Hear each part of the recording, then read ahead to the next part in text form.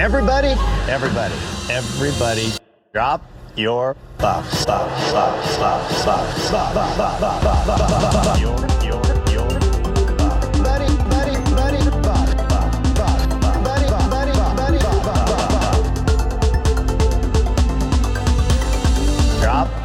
your buffs.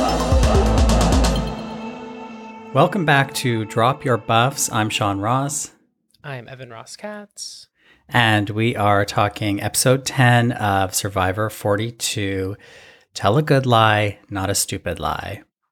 And Evan, what did you think of this episode? I thought it was like such a good episode. It was just an excellent episode of Survivor. And although the vote was so obvious, it was always going to be high. And then when they presented the Jonathan thing, I was like, oh, they're doing that thing where they give you a second person only so that, you know, there's another viable option, even though it was always going to be high. In my mind, I was like, there's enough times now where it has been that other person that, like, even when it seems obvious, there's enough room for it actually not going that way that it never is quite as obvious. So the part of me that was like, oh, they think they're outsmarting me, but like they're not going to do it. I was like, although this time they didn't outsmart me, they've outsmarted me enough now that like they've earned the ability to just go, you know, status quo and still have it be entertaining.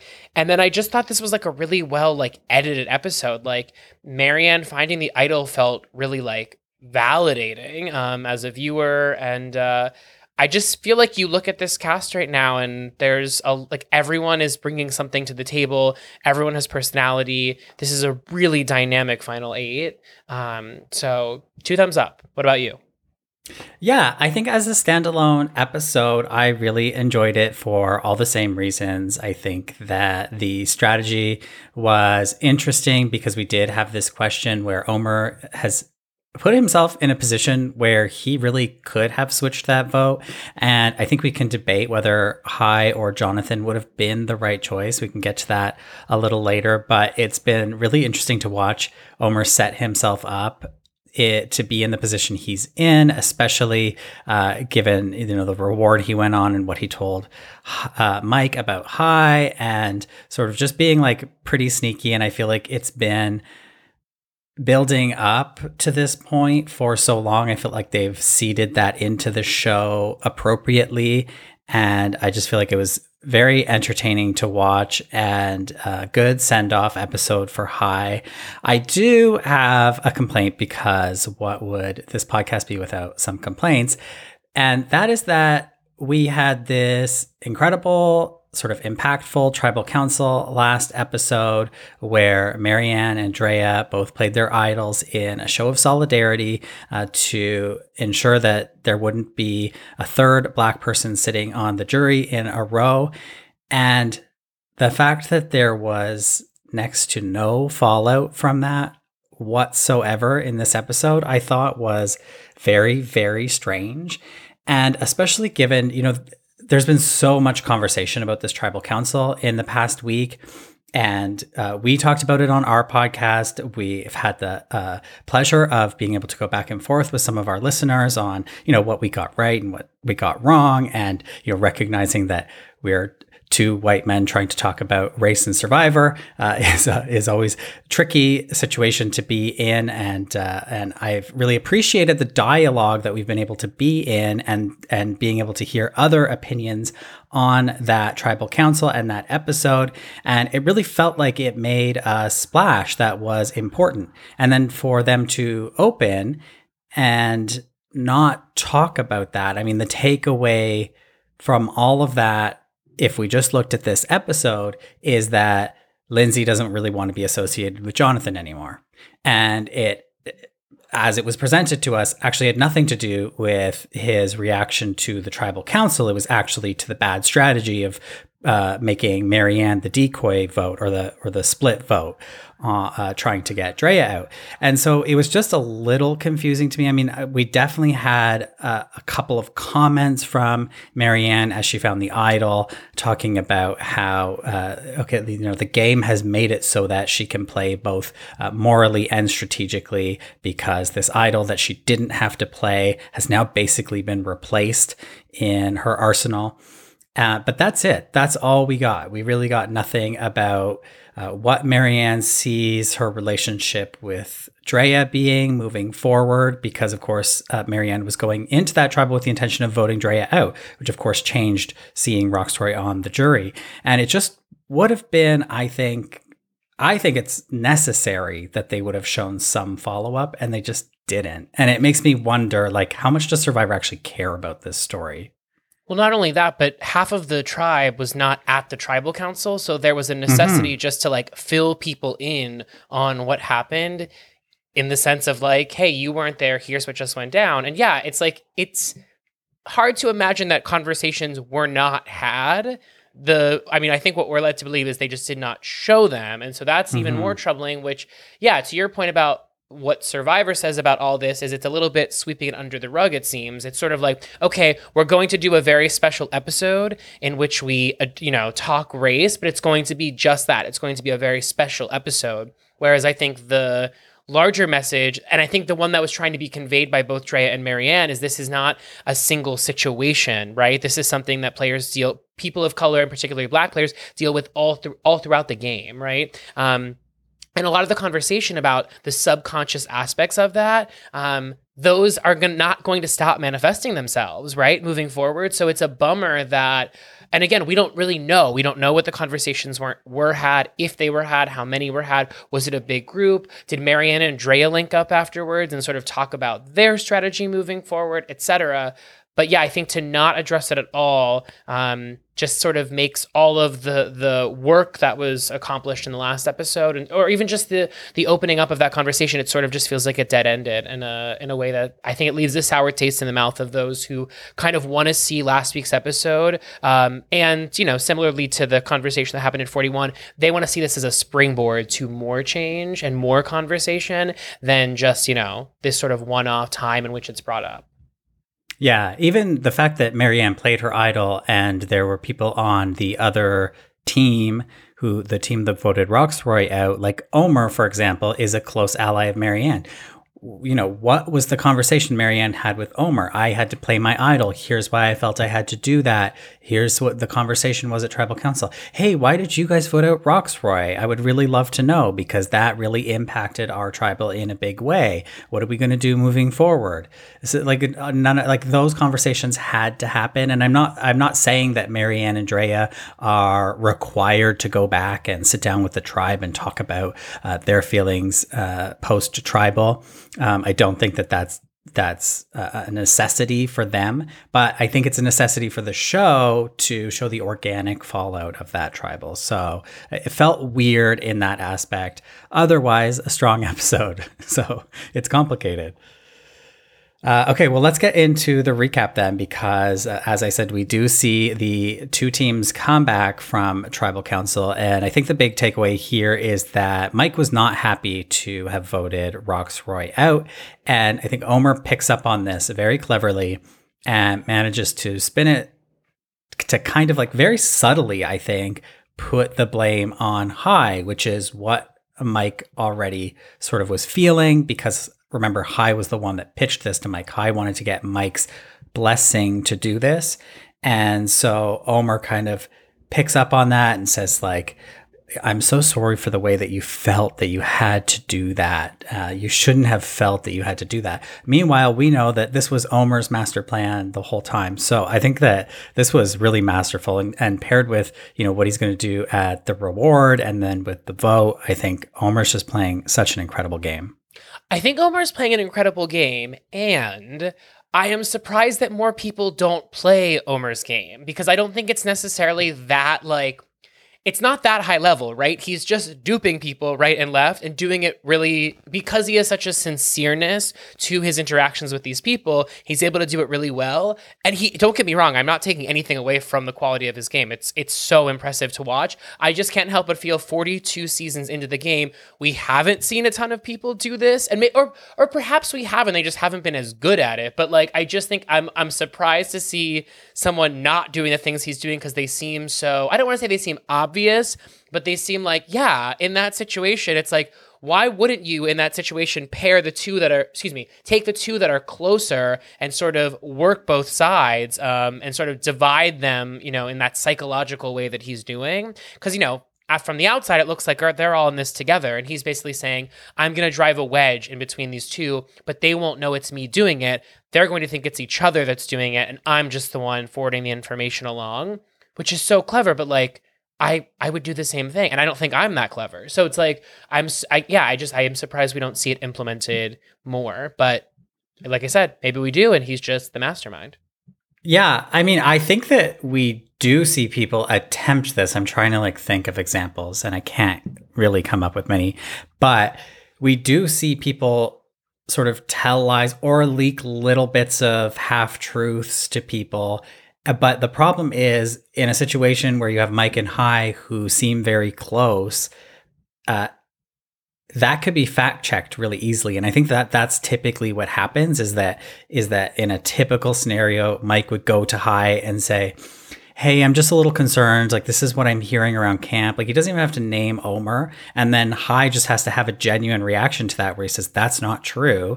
And I think that Mike, I hope he's good enough to read genuine reactions. I mean, it's either a knock against Mike for not being able to recognize a lie, or it's a credit to Omar for being able to lie so well that or a little Mike bit of finds both. these believable. Yeah. And so, but I think for most people, if you're face to face with somebody and you confront them with information and they react to it in the moment, I think you could probably tell whether they're lying or not. And so I think in a lot of scenarios in Survivor history, when this kind of thing happens between two tight allies, they just sort it out and the weasel gets exposed. And in this case, that just didn't happen. We didn't see Mike go to Hai and confront him with this information because I think it had already been brewing because of the Roxroy vote that Mike felt strong-armed into it and then sort of was already naturally breaking from Hai. And so Omar found that crack and that's where he put the wedge. The crack already existed. I think often when we see this, people are trying to create the crack, where here Omar's just taking advantage of it.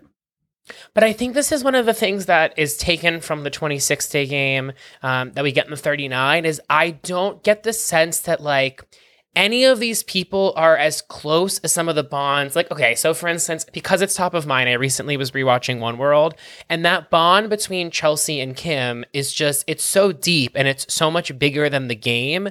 These bonds, all of these bonds right now seem very game oriented. I don't see real, solid friendships emerging. So as much as Hai and Jonathan, I always confuse Mike and Jonathan. As much as Hai and Mike are this duo, I don't get the sense that they're not going to go down in the canon of great Survivor duos by any measure.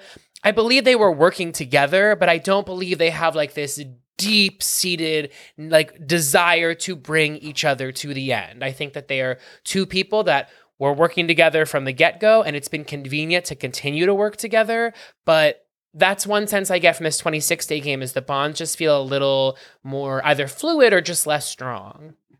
Yeah, that's a really interesting point. And I guess we only have 41 to compare it to. And I mean, I don't know for sure, but the 41 cast doesn't seem tight to me. I think. But even yeah, even Erica and Heather, who are the duo, they again just comparing to iconic duos of the past. You know, Parvati and Amanda, for instance. It's just there was a bond there that and it's not even necessarily about hanging out outside the game, but I just don't think that these people because you don't get a ton of scenes of them bonding over things. And then like when we have had them, for instance, like with the Mike and Jonathan scene, they're just bonding over being men. You know what I mean? It's not like it's not like they're connecting on something deep on any level. It's just like, oh, we're men and it's hard to be a man in the world. Yeah, bro, we got this. Like, so I just think that it doesn't make these bonds feel like as solidified, which I think, and I often think it's those bonds, those outside the game bonds, again, going back to Chelsea and Kim, the reason Chelsea gave up her game essentially for Kim had very little to do with the game. It had everything to do with the fact that she had made a friend for life, that she was like, that's more important to me. And I don't think that you have that depth of connection when the game is this short, which, not to jump ahead, but real quick, I did want to say, like, when those videos from the family came around, I'm like, it's been 2.5 weeks, bro. Like, it's just a little strange to me. And also, they did not get very emotional this season. You know, comparatively, you know, I'm thinking about Brenda, for instance, is it Game Changers? No. What's the season with Brenda when her father comes and she loses it? Yes. Anyway, just in terms of big reactions, again, but it's just like there's all of this to say, I think there are instances when the change in pacing of the game as a result of, you know, it being sort of shrunk. I think it shows in certain aspects, and I think this is one of them.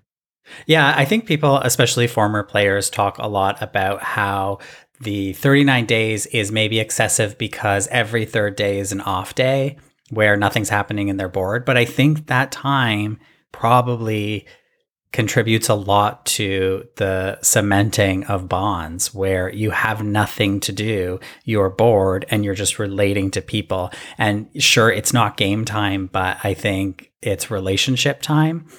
And that ultimately impacts the game time, because in these seasons where it's like a tribal every night, every second night, it's like, it's just game. There is no time to like chit chat about life because you're constantly on. And so maybe we are missing that. And maybe there's a happy medium. I mean, maybe 39 days isn't necessary, but like maybe 31 days is. I don't know. No. I'm good with 39. I'm good with 39. Look, I'm trying to negotiate. I went to the Angelina School of Negotiation. Okay. The next day, Lindsay's filling Omar in on Jonathan's bad strategy. Now, Lindsay says to Omar, I don't want to be basically guilty by association to Jonathan because everyone saw how bad he was at the strategy. And I have to read between the lines here and also say his reaction to the tribal council. I imagine that is playing into her view here, her point of view here, because she's saying, I just don't want to be associated with that. If that looks like my closest ally, I don't think that that's helpful for me. So, you know, I'm open to cutting Jonathan out. Okay. Lindsay goes idol hunting, and in the same fashion as Danny last season, she just misses the idol, which we've talked about how they highlight the idol on the screen before and that we don't like it. In this case, I needed it because I didn't see any idol there until they flashed. And I actually watched the episode last night with a group of people, which I seldom do. And like just watching everyone get real hype, seeing her miss it, and then, you know, having the camera show us and giving us that sort of the audience knows what's really going on. I think it worked really effectively in that moment, particularly given what happened moments later. Yeah, which is, of course, that Marianne gets up to go collect some firewood and just happens upon that idol. And it's not just an advantage in the new era of Survivor. It's a pure idol, which I think is the first pure idol since season 40, I would want to say, because 41 didn't have a regular idol. So there's no beware, there's no as Marianne points out, there's no bunnies, there's no mailbox, there's no stipulations. This is just an idol, which is honestly, like, in the moment, I hadn't thought about this, but in the moment I was like, oh, how refreshing. Like, we don't have to like deal with some like way to get the idol or earn the idol. It's just an idol. I was curious though, so there clearly is, or there's most likely another idol still out there, being that Drea and Marianne both used their idols in the last episode. And I'm just surprised we didn't get more of an idol hunt at all from people. I just think given that, the possibility of there being two out there, you would think immediately after that tribal, at the very least, there would be discussion of it, or some people going off, or someone like Romeo, for instance, who knows he's sort of on the out. I'm surprised we didn't get more of that, because in these instances, they both were sort of like, well, I have other business to attend to, but I might as well idol hunt. It wasn't like a full out, like, I'm going to go out there for hours and search for an idol. Yeah. My guess, based on the way that the show presented this to us, was that they only planted one idol, because I think there was a couple clues. One was that Lindsay said that typically when two idols have been played, so there's got to be at least one, maybe two. And so I felt like putting at least one kind of signaled to us that maybe there is just one. And then I also think that given the number of things that are active in the game, I mean, like, nobody's using their extra votes. There's all these extra votes to go around. We've got the amulets. I mean, now one of our amulet holders is gone, so the possibility of one of those amulets turning into an idol is high. Mike still has his idol. We still have the knowledge is power advantage. Like, there's a lot in play, and I'm not giving Survivor the benefit of the doubt that they wouldn't want to put more in play, but I feel like it's probably just the one. But to your point, absolutely, there had to have been discussions about it, and there had to have been people searching. But also, if there only is one, like, that's not fair. Like, there's just rules, right? So it's like, if an idol gets played, it gets rehidden. Like, that's just how things go. I don't think they should be able to say, well, two got played, but we're only going to hide one. It's like, well, you put two in the game, and the rule is the rule. So I don't know. I feel like, don't know that don't that's get me a hard wrong. I don't want fast two rule. more idols, but I also feel like they can't sort of just pick and choose as they see fit. Because then what happens I would prefer that they do. Well, I would kind of prefer they do, in the sense that I don't want a second idol being played, but also, what if you're the person that's like, let's say you catch wind of the fact that Marianne has the idol, and you're like, well, there's still one out there, and you spend all this time looking for an idol that was never there, that was supposed to be there. I don't know, maybe I'm overthinking it. Well, I don't think that it's guaranteed. I don't think that that's like, I mean, it's certainly not in the rule book that they have to replant an idol when it's hidden. I think we've just become accustomed to that. And I would actually much prefer them to keep the players on their toes. And I liked how that played out in 41, that okay, Danny didn't find this thing, whether it was an idol or not, it might have just been an advantage. But that they never found this other thing, and that they were like, where is this idol? You know what I mean? Right, but I kind of feel like rules and a custom are sort of the same thing in Survivor, because it's like the merge feast is not a rule, but like we're accustomed to the merge feast. And then, well, they don't get the merge feast exactly, anymore. but I'm saying when they wiped it out, people feel a certain way about it, because in their mind, a rule of Survivor. But yeah, I mean, you're right. I hear you. But I like that they're mixing it up, because usually they're mixing it up for the worst. Usually they're putting more shit in the game. In this case, they're removing stuff from the game. And on that, I am all for. But I hear you. Okay, let's go to the reward challenge, where it's pouring rain, it's freezing, but Jeff is like, don't worry, guys. Today, it's going to be fun. We're just having fun today, which, I mean, like, it felt like Jeff was having to make up for the challenge not being complex, which I don't care. Like, this was a simple challenge. I think it's fine to have a simple challenge, especially for a reward. And it was like, it's not even that different of a challenge. Like, I feel like something must have gone wrong, and like they couldn't build an aspect of this challenge or something. And then Jeff was like very self-conscious about it or something, because like the fact that they started in the water, like neck deep in water, and then just had to run through the water and then go through an obstacle course, the whole thing felt off a little bit. It was like so strange to me, because it's like, why not have a platform out there where they at least have to swim to shore? Like, it's like either don't put them in the water or have them like out in the water with the swimming element. But yeah, to your point, it's like it seemed like they were like putting things into the challenge for the sake of adding things to the description of the challenge, but things that don't actually factor into like the playing of the challenge. So in their mind, they're like, you're going to start off neck deep in water. You're going to have to run through the sand. And it's like, no, it's not that complicated. Yeah. It was just weird that Jeff pitched it as like, it's not going to be hard today. It's just going to be fun, because they've done fun challenges in the past. I wouldn't describe this as fun. I mean, it was just like it was like challenge light, and whatever. It was simple, but I wouldn't say that it was fun. When they played bocce in Samoa, that was fun. They could have done that, but they didn't. So anyways, they're playing for reward, and it's the Sanctuary reward, which I believe Ricard won last season. They have pizza over at the Survivor Sanctuary, which actually was a name that they gave it last season. And they were able to sleep on beds under the stars. And this is also where we got the family videos that aired last season, which we heard about from players in their exit interviews that were not aired. And this season, we did get them aired. But before we get there, iconic, Lindsay wins. Lindsay beats out Jonathan for the first time this episode.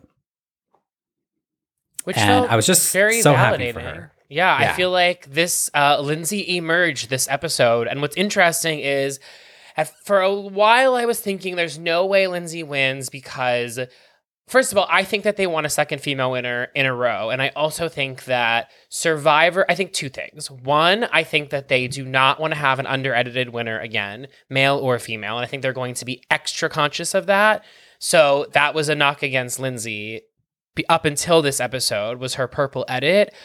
I also think Survivor is going to be particularly careful with 42 and moving forward with really, they want winners that can do the podcast circuit, that have a presence about them, that can be ambassadors for the show well. I think there's going to be more of a consciousness about that. So something like, I'm thinking about like a Nick from David versus Goliath. I think that is not an ideal winner moving forward. I think they really want people like your Sandras, like your Robs, like your Parvatis with chutzpah.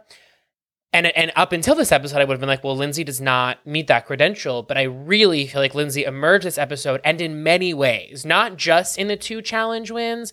Actually, I mean, she somewhat emerged in the last episode with the conversation with Jonathan. But I feel like this really cemented the Lindsay-assance. And it kind of makes you wonder, like, was this Lindsay there all along and we just weren't seeing it? Whether it be the edit or just she wasn't in a position where she needed to heavily strategize. But she just seems really well set up, and not for nothing, that conversation earlier in the episode with Omar kind of gave me the sense that they are either working together. There's some sort of alliance between the two of them, and they definitely seem, I don't want to discredit Drea, because Drea would be up there, but they definitely seem like the two most like strategic players at present, I think. And if they're working together, I mean, that is a badass duo. Well, yeah, they've been working together since day one when they were both on the Taku tribe. Yes. And so, but I think the difference now is they're the ones that are breaking off, because it's basically like they're saying, you know what, maybe Jonathan's not for us. Maybe like his time has come to an end. And Marianne, I'm not sure exactly where she fits in with them. I think they're close, but Marianne was never really pulled into the big alliance, which both Omar and Lindsay were. So it's interesting. I'm seeing Lindsay and Omar sort of break off from the Taku 4, and maybe they'll go further together. And especially now that Lindsay has revealed at this reward that she is an amulet holder and that there are amulets in the game. And she revealed that to Omar and Mike, which I don't think she would have done lightly. So I think there is some weight to that. So, but also, to your point about the under-edited aspect of Lindsay's game, as of this past episode, I was looking at some Edgic statistics, and Lindsay is now even with Jonathan for confessionals as of this episode, which is kind of shocking. So I think Jonathan's confessional count has been going down in the past few episodes. Lindsay's has been going up, and now they're even. So that's kind of wild to think about, given how invisible Lindsay was in the pre-merge. She's really emerging now, and like maybe that's giving Erica edit. I don't know. Perhaps, but I feel like we really didn't get Erica. I mean, we got Erica with the hourglass, but then she purpled again until the very end. At least for me, it felt that way. Whereas what the sense I'm getting is we're really seeing like the rise up of Lindsay. And so I'm curious, like, I guess we only have 2 episodes left, right? Is that it? Well, if we're down to 7. Yeah, maybe. At least 2 or 3. But anyway, my sense is that Lindsay is going to, become a main character from now till the end. My sense. I could be wrong. Yeah. Okay. So Lindsay is the winner, but they're not going to the reward right away. They're going back to camp first, where we get a little bit of, classic Survivor. They're cold, they're wet, they're miserable, they're having to survive in the elements. I mean, I don't love watching them wet. I know I'm talking out of both sides of my mouth here because I always say that I want more survival in the show, but like this just makes me uncomfortable because I know when I watch that, I put myself in the situation and I'm like, that is the moment I would quit. Like as soon as my toes get pruny, I'm gone. Like call Jeff. I did love that Marianne, I think it was a confessional in which she stated the fact that like you want to do this game and you want to like do, feel it and you want to, to have like the struggle of Survivor until you're at that point when you're kind of like, oh, I don't actually want this. I thought I wanted it to be like as hard as it could be. I appreciated that perspective. I think that for me, watching this stuff is tricky in knowing how much more clothing they are given now than previous contestants were on their season. So as wet and cold as I imagine that they are, they have it a lot better than so many other players of the past, particularly women who were given even less clothing than men. So it's a little bit like, I'm sure they're struggling. I have no doubt, but it makes me think about the struggles of their predecessors. I do also want to say in this package with the backstory of Hai, I thought that was real bad editing in the sense of everyone that I was with immediately turned to each other and was like, bye, Hai. Like we were getting this backstory out of nowhere that was seemingly built around the fact that they were having a day in which they were struggling, but like, isn't every day a struggle? Like, I'm sure it's rained on other days, or I don't know. So that felt so shoehorned in there, and it felt very much like, oh, we're getting Hai's backstory. Goodbye, Hai. Yeah, I think it was, but on the flip side, okay, wait, first, I think, yes, they're given a lot more clothes, but if all of the clothes are wet, I don't think it matters. Like, I don't see that as a big difference. I see what you're saying. I think like on an average day, yes, it's certainly an advantage compared to the past. But I think on days like this where it's been raining for 24 hours, I don't think it matters. Okay, unless fair. they have some way of keeping stuff dry, but I don't think they do. I hear you, and yet we got a brand new sweatshirt from Romeo at Tribal Council, which just makes me think that there is more clothing. Like, I think Which that there one? Was is... it his starry one? His starry Yeah. night one? Yeah. Oh, he's been wearing that. Oh, really? He was wearing it in the pouring rain. Yeah. Oh, my bad. I felt like, okay, Yeah. maybe I'm not paying enough attention. It's newish. Okay, no, but you're right. You're right. If it is it's wet, shown it up. doesn't really matter. But still, I still feel like respect to the elders. But your point is valid. I know. Okay, but also Hai's backstory. Yeah, if it's to say shoehorned is an understatement because it was like, I can handle the rain because I've been through struggle. Like that's like, I get it, but I don't know that it's like a deserved story for what's going on. Do you know what I mean? And I just think there's better ways to tell those backstories than we don't have to be like, well, it's raining. And so I think about my childhood, which was difficult. Like, no, I think you're just trying to get through the rain. So yeah, it was definitely a signal that Hai might be in trouble, but there's also been many moments where they've given us a backstory and I'm like, oh, this person's in trouble. And then they don't go home. I would say the vast majority of backstories we get, the person does not go home. So I wasn't sure if it was a red herring or not, but as we know, he does go home. So I think they were just trying to get it in there. But we do get this great scene where Lindsay and Hai are sitting on the edge of the shelter with Drea and Jonathan right behind them. I don't think that they were talking about who should go home, and Lindsay pitching to Hai like, I'm ready to vote for Jonathan. I don't think they were there. I think that was edited. I'm being a conspiracy theorist. I think that the four of them were there at one point, and then I think that Jonathan and Drea got up at one point and they stayed there and continued that conversation and they cobbled that together in the edit. It was just, they're smart players. They're not going to talk about eliminating the player who's sitting right behind them. There's no way I believe that. I think that was, rewind the tapes. That's interesting. Like you could be very right. I just think that there's no way you would do that. If anyone is perhaps listening to the podcast with information and wants to do a little bit of a, manipulate their voice in any way where, you tried last week, didn't work. Maybe this week. No, but there's just something about that where I was like, this is too good to be true.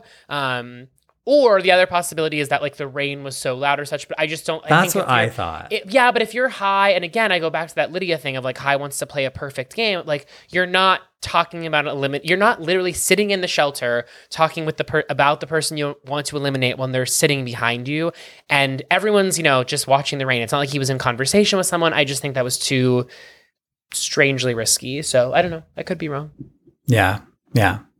Okay, so let's go to the reward, because it's that night that I guess they get picked up and shipped off to Sanctuary Island. They get pizza, they get videos from home. The way the videos from home started with just voices, which is actually exactly how Ricard described this to us on our podcast when we interviewed Ricard post 41, that they just started hearing voices and it was like, wait a second, that sounds familiar. So it's very much the same, I guess. But it was kind of spooky. I thought it was spooky. And there's a moment when they start playing the voices where you can see a shadow of a person in the background, like behind Lindsay. And I assume it's like a camera production person, but because of like the weird lighting at Sanctuary, where it's all like fire lit, you for sure see a full human shadow in the background as we're hearing the voices. And I just felt like the whole thing was a little spooky. But to your earlier point, and not a super emotional videos from home moment. But I get it, because if I was away from my loved ones for 2.5 weeks, I'd be like, honestly, it's like 2.5 weeks is like basically like, it's a long vacation, essentially. Mm-hmm. And I have no doubt that they all miss their loved ones. But some of my absolute favorite scenes in Survivor history are watching those moments when they either, even in the early seasons, just read the letters or what have you. And I think about like Kimmy, for instance, and there's just so many moments that are just so heartfelt. And this just felt a little bit like, wah, wah. Yeah, I also feel like the loved ones weren't really giving much in the videos. Omar's girlfriend was, bless her heart, very stiff. Lifting up the cat beautiful. for 1.5 seconds. Yes. Beautiful lady. But okay. Anyways, that they got their videos from home. Good for them. And it's interesting that they showed the videos from home this season. They did not show them last season. I think in our interview with Ricard, he speculated that had Erica been on the reward, we would have seen the videos so that we had more of an emotional connection to the winner. Is that what's going on here? Is one of these three winning? Could this even be our final three? Like there's a possibility of that as well. And we do get some strat talk here where Omar pulls out his lie, where he tells Mike that Hai came to him and he said, Mike's my puppet. He'll do whatever I say. And it's intercut with these great confessionals where Mike says, well, that's completely believable because that is exactly something that Hai would say. And that's exactly how I'm feeling about Hai. And Omar is then cut in saying, I'll tell a lie, but not a stupid lie, which is a great callback to one of my all-time favorite Sandra quotes at the beginning of Heroes versus Villains, where she says, I'll lie, but I'll make it a good lie. What do you make of everything here between Mike and Omar? I think it was pretty straightforward. I think Omar was very smart, but I also think his intelligence worked in the fact that I don't think Mike is incredibly smart. So I think that, and I also think Mike is, very passionate and is playing a more emotional game than perhaps he should. So I think what was bad about Mike is anytime you're fed information in the game of Survivor, you need to be thinking, okay, if this is true, blah, blah, blah, blah, blah. But if it's not, blah, blah, blah, blah, blah. And I felt like he immediately bought into what Omar was saying without any sense of, okay, but could there be a reason in which it's strategically effective for Omar to tell me this information? Could this be a lie? And how would it serve Omar? And he didn't even give that any thought. So again, going back to yes, Omar made a great move, but he made a great move on a player who was more easily manipulated. And what's funny is Mike's whole thing is I don't want to be Hai's puppet, but it's well, okay, well now you're Omar's puppet. You know what I mean? So it's just he's just bopping to the next one. So, but I do enjoy a player like Mike who thinks he's in the driver's seat, but is just being passed from passenger seat to a new car in another passenger seat.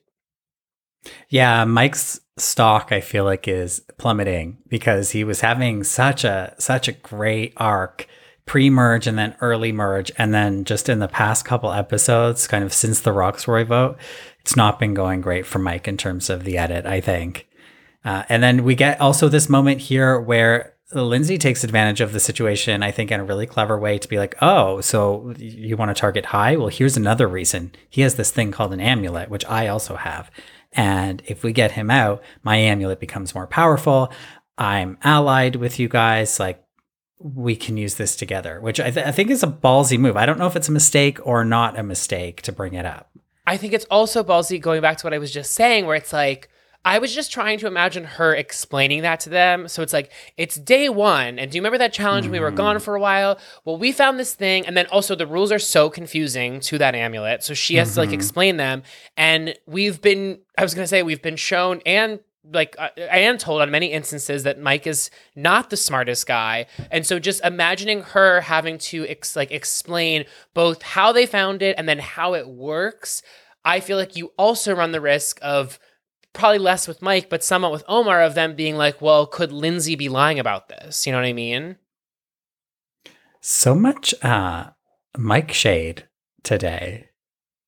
I'm not a fan. But, well, actually, no, I take that back. I'm not a fan, but I like having him on this cast. And I think he's a great and entertaining player because I like people that are like wholly themselves. And like Mike is like, and also I will say, I think he lost a lot of stock for me during the conversation with Jonathan on the beach, but on the whole, I feel like Mike is like, has a little bit of like some Tony in him of being like a really like, there being some layers there at a great level of like, he had compassion and like a willingness to get to know people. So no, I'm pro Mike on Survivor. I am not pro like his strategizing or his game, but any shade is, I was gonna say, I don't want to say it's unintentional, but I mean, I'm not a Mike stan, but I like Mike.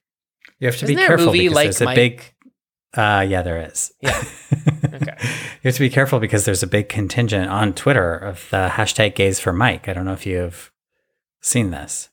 I have heard about it. I guess I would love to have a rep from Gays for Mike call in and just express to me, thread the needle between the gays and then the Mike. Like, what is it? Well, I think it's because Mike came from the Green tribe, the Vati tribe, which became, I think after Daniel's exit, was all queer except for Mike. Who was on so it? Mike was the ally. So we had Chanel, Hai, and Lydia.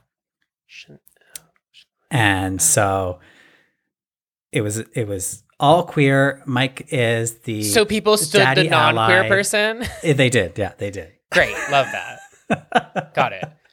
And So I think it was yeah. also in reaction to the survivors bigging up of Jonathan. I think they were like, no, we're going for the other man. Okay. I mean, we have other options. Where are the gays for Omar? Yeah, true. Yeah, we could unpack that a bit. Okay, so let's go to the immunity challenge where they are balancing a ball on a boat while also balancing on an inclined beam. Right. Once again, Lindsay wins. It comes down to Jonathan and Lindsay. Now, there's been some controversy here, and we did get a voice memo, which I'm not going to be able to play, but I've also seen stuff on Twitter because people were mad that in between, so of course you have to like level down the inclined beam each time, and Jonathan steps off in order to level down. And people were mad that he stepped off and thought he should have been thrown off the challenge. But I completely disagree. I think this is completely within the rules of Survivor because when you're getting set up, what do they call that? The transition phase. If you fall during the transition, you're not out. That's the whole point of having a transition. And so like, well, I'm not trying to find reasons to keep Jonathan in the game. It's like, I don't think he broke a rule here in the challenge. It is just surprising because there was that talk earlier on in the season about like, Jonathan being aware of the fact that he was a physical threat and could potentially be like an obvious choice to send home. And we've seen no strategizing on his part at all about him trying to hold back in any way in any of the challenges. He's like just completely brought it every single time. He's let alone, I'm not even just saying throwing a challenge, but also just maybe like, not showing off so much. I mean, I'm even thinking about the reward challenge. I mean, Jeff blew the whistle or whatever, and like Jonathan's out of the water. And so it's just interesting in watching these challenges play out how much he's sort of willing to be a challenge beast. But perhaps in his mind, he's like, that's all I have at this point is I have to try and win these challenges. And it's interesting that he's not winning because, as somebody pointed out on Twitter, he's still tied with Courtney Yates for individual immunity wins. Yes, but it's also, this is the second week of individual immunities, maybe the third, but there's a lot of game left to play. Like, I think that like he could absolutely emerge as a challenge beast. It's so true. I think don't get me wrong, that statistic is important and I'm glad we brought it up and it should be brought up, but I think we're a little early in the individual immunity win, the opportunities to really chalk that up to anything. Yeah. But Tori beat him twice. Hey. Okay. And look, well, she might be anti-vax, but she was serving at Tribal. I'll give her that. Maybe it's because she didn't have the vaccine. Maybe she was stronger. I'm kidding. We're going to get labeled with a vaccine misinformation warning. Okay. No, get your vaccine. Okay. Get your booster. COVID is real. Okay, let's go back to camp where Jonathan's showing everyone his monkey run. So he's not too worried. Hai wants Jonathan out. He talks to Mike. Mike says, like, I don't love it, but I'll do it. I don't have a handshake with Jonathan. I can do this.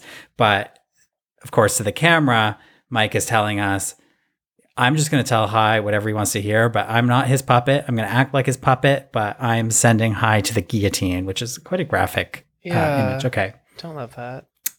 So then we have Mike going to Jonathan, telling him the whole plan. Hai's trying to get you out. We're voting for Hai. And then we get to see everybody go around, and it's just the tide has turned against Hai very quickly. It's interesting here that there's not a lot of conversation about getting Jonathan out because, we see everybody like Lindsay, Marianne, Drea, Jonathan, Omar, they're all happy to get Hai out at this point because I guess he is the strategic threat. He's playing the game hard, but also like turning people off while doing it.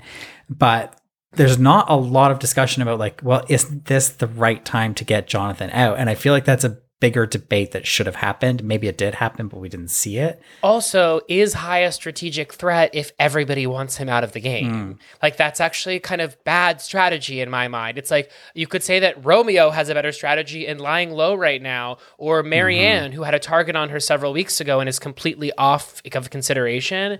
I just think sometimes they do this thing where it's like, they present someone as like a very strategic player, but it's like, there's not one definition of like what it means to be strategic. So yes, is Hai having more conversations that we're seeing on the show about the game? Sure.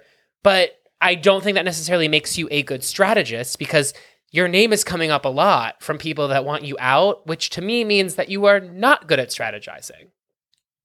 Yeah.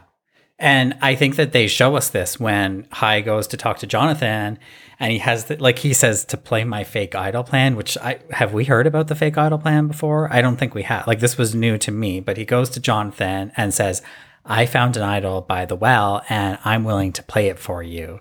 This is why I think that we got a little bit of acting in this episode because, again, going back to the Lydia thing, Hai wanting to play a perfect game, that was a very Hail Mary move to make. So if he was so blindsided by Tribal Council and he wants to play a perfect game, that was such messy gameplay. And when you get messy when you think you're on your final leg, when you need, like I said, the Hail Mary, which makes me think Hai knew he was going home, but I think everyone around me was like, oh my God, this was the most likable Hai's ever been when he got eliminated and was like such a good sport about it. And I was like, I think that is part of his gameplay was recognizing that like you don't want to be the bitter eliminated person. You don't want to be Andrew Savage. And so I do think that everything that led up to this made us think that like Hai absolutely recognized the fact that he was going home. Yeah. I don't see how he couldn't have. I mean, he must have felt something, but he also, I mean, the reason we got for why he was doing this was to make Jonathan comfortable enough to not play a shot in the dark, which he says he's been doing. That is show me round. the idol. Show me the idol. Like, I think that's a little far to go to make someone not play their shot in the dark, because someone can play their shot in the dark and you can still play your idol for them. Right. I would assume. So, yeah, it was a little much. But it's interesting here that Omar is the only person who recognizes what we were saying, that, you know, if everybody wants Hai out, then is he that much of a threat? Maybe actually now is the time to get rid of Jonathan, who is a physical threat. And if Hai trusts me being Omar, then maybe it's more beneficial for me to keep him around, and I have the votes to do it, right? Because he says that he can get Lindsay, Marianne, Romeo, and Hai to vote for Jonathan. So easy to flip the vote. And it's really up to Omar in this moment. But see, that's where I'm not so sure, because I think that those players that you mentioned, particularly Lindsay and Marianne, would recognize that Omar is sort of like taking the lead here and attempting to flip a vote for his resume. And I think Lindsay is a strategic enough player to say, okay, well, yes, I want Jonathan out, but I want it to be my move, not Omar's move. And like, so I don't know how it would have played out, but Omar seemed to position it as though he is sort of the swing vote here, but I don't think that's totally true. That's a lot of votes to corral to have to get Jonathan out. And you'd have to convince a lot of people to switch up their game. Now, all of this said, I think Jonathan was the right choice to go home, just based off the fact of how well he did on that immunity challenge, for instance, and the fact that Hai is clearly on the outs with so many people, that's a good person to keep around, if not drag to the end. But I don't think Omar was necessarily in the position he presented himself to be in. It would need to really be something that the rest of the group agreed on, and I don't think they would be so keen I disagree. To let him do that. I think he was in the position because he needs Hai and Romeo, who both actually vote for Jonathan. Romeo was not brought into the plan to vote out Hai. So those two are already happening, and then he just needs him, Lindsay, and Marianne. And Lindsay and Marianne are his closest allies. So I think Lindsay and Marianne are, in some senses, you could say, aligned with Jonathan because they've they're all. So it would just be the Taku 4 turning on each other, but I think they could do it. And I think Omar has shown with the Roxroy vote that he's able to influence people in such a way that he can flip the vote without it seeming like this is his big move, right? Perhaps. Like the way he got everyone to vote out Roxroy and everyone put it on Hai and Romeo. Like that shows to me that Omar, I think, could have pulled this off. So one other thing that is interesting to consider here, which is not being discussed, is the amulet holders. Because yes, it was discussed at the reward, but Hai is an amulet holder. So when it comes to Lindsay, I mean, maybe this is the argument. Maybe it would be harder to get Lindsay to vote for Jonathan in this moment because her interest is in taking out an amulet holder. Because I haven't done the math on this, but she needs to eliminate 2 amulet holders in order to get an active idol, which she can still use by, I don't know what the last round you can use it as, final 6 or final 5, but that clock is ticking. So if they didn't take out Hai here, I think the amulets could be in trouble in terms of one amulet gaining its full power. So that's one other thing. Okay, let's go to Tribal Council, where Lindsay says that tonight's vote is about evening the playing field, and we get a little bit of like, well, what does that mean? And I think she's kind of like cleverly playing on Jonathan and Hai's sort of belief of what's going on that night. And so they vote, and of course, Hai is voted out by everyone except for Romeo. Romeo votes for Jonathan along with Hai. Really interesting, I think, that Romeo was not brought into this vote. And I wonder why. Are they just burying Romeo as a goat, just being like, look, he wasn't brought in on this vote. He wasn't in on this. The only reason he's around because of Roxroy is because Omar flipped the vote. Like to be able to, I see him as being set up to be taken to the end as a 0 vote finalist. Yeah. Although I really want Lindsay, Marianne, and Drea final 3. It would be iconic. Because I do think that, like, as much as Omar is primed to go to the end, if someone can get, especially if Lindsay or someone can get smart soon, it's like, get Omar out ASAP. Yeah. I wonder if anybody will wise up to what's going on with Omar, because he just seems, I think, so likable. People just like him. People trust him. And his gameplay is somehow so subtle that nobody's recognizing it, which could be a problem in the end, convincing a jury. I have to say, and like, I don't know why this occurs to me now after, but it's like, there is something a little, at some point you watch all these tribal councils, especially when there's sort of like ones like this, where it's kind of, you know, pretty obvious what's going on and there's not a lot of things to work through. And you're just like, sometimes we don't need to like do the like pass the mic at tribal. Sometimes it's just kind of like, let's get here. Let's talk for a minute. But like this one felt like all the analogies. Oh, I did love that moment though, when Marianne felt vindicated by Jonathan understanding what she was saying. Marianne really is like a meme queen, but also just like such a joy to watch. And I want to give Marianne like credit for the fact of, you know, she came onto this show hot, right? Like she was a ball of energy, and I think a lot of people weren't quite sure how to feel about her, but I think she's done a great job of sort of like, you know, keeping the fire on, but like lowering the temperature of the burner. And I've just like really, I mean, not that I necessarily had a problem with it from the get-go. I mean, you should be who you are. But I thought Marianne's done a great job of sort of like acquiescing to this group and not being seen, you know, because it's like, you don't want to be the person like the Nora, for instance, who it's like, everyone's just so annoyed by you. And I don't get the sense that people are annoyed by her. But yeah, with the tribal, I just felt like I felt like long, and it's like, we didn't really have that much business to attend to. So we just got back into all that like metaphor talk and, you know, like evening the playing field. It's like that, you could say that about any tribal council, any vote ever. And also she wasn't evening the playing field. Like she wasn't actually doing the thing that she was saying she was going to do. Yeah. So in that sense, it's just like, they're all just words. Like people come to these tribal councils and just say metaphors or analogies, or like, you know, right now, like it's about doing what's best for the tribe. It's like, that's always, it's like, there's just, I don't know. I feel like at some point, and again, I'm saying this 42 seasons in, you think this would have occurred to me sooner. But yeah, I do feel like we need to like, we don't always need the 20 minutes or 15 to 20 minutes set aside for tribal.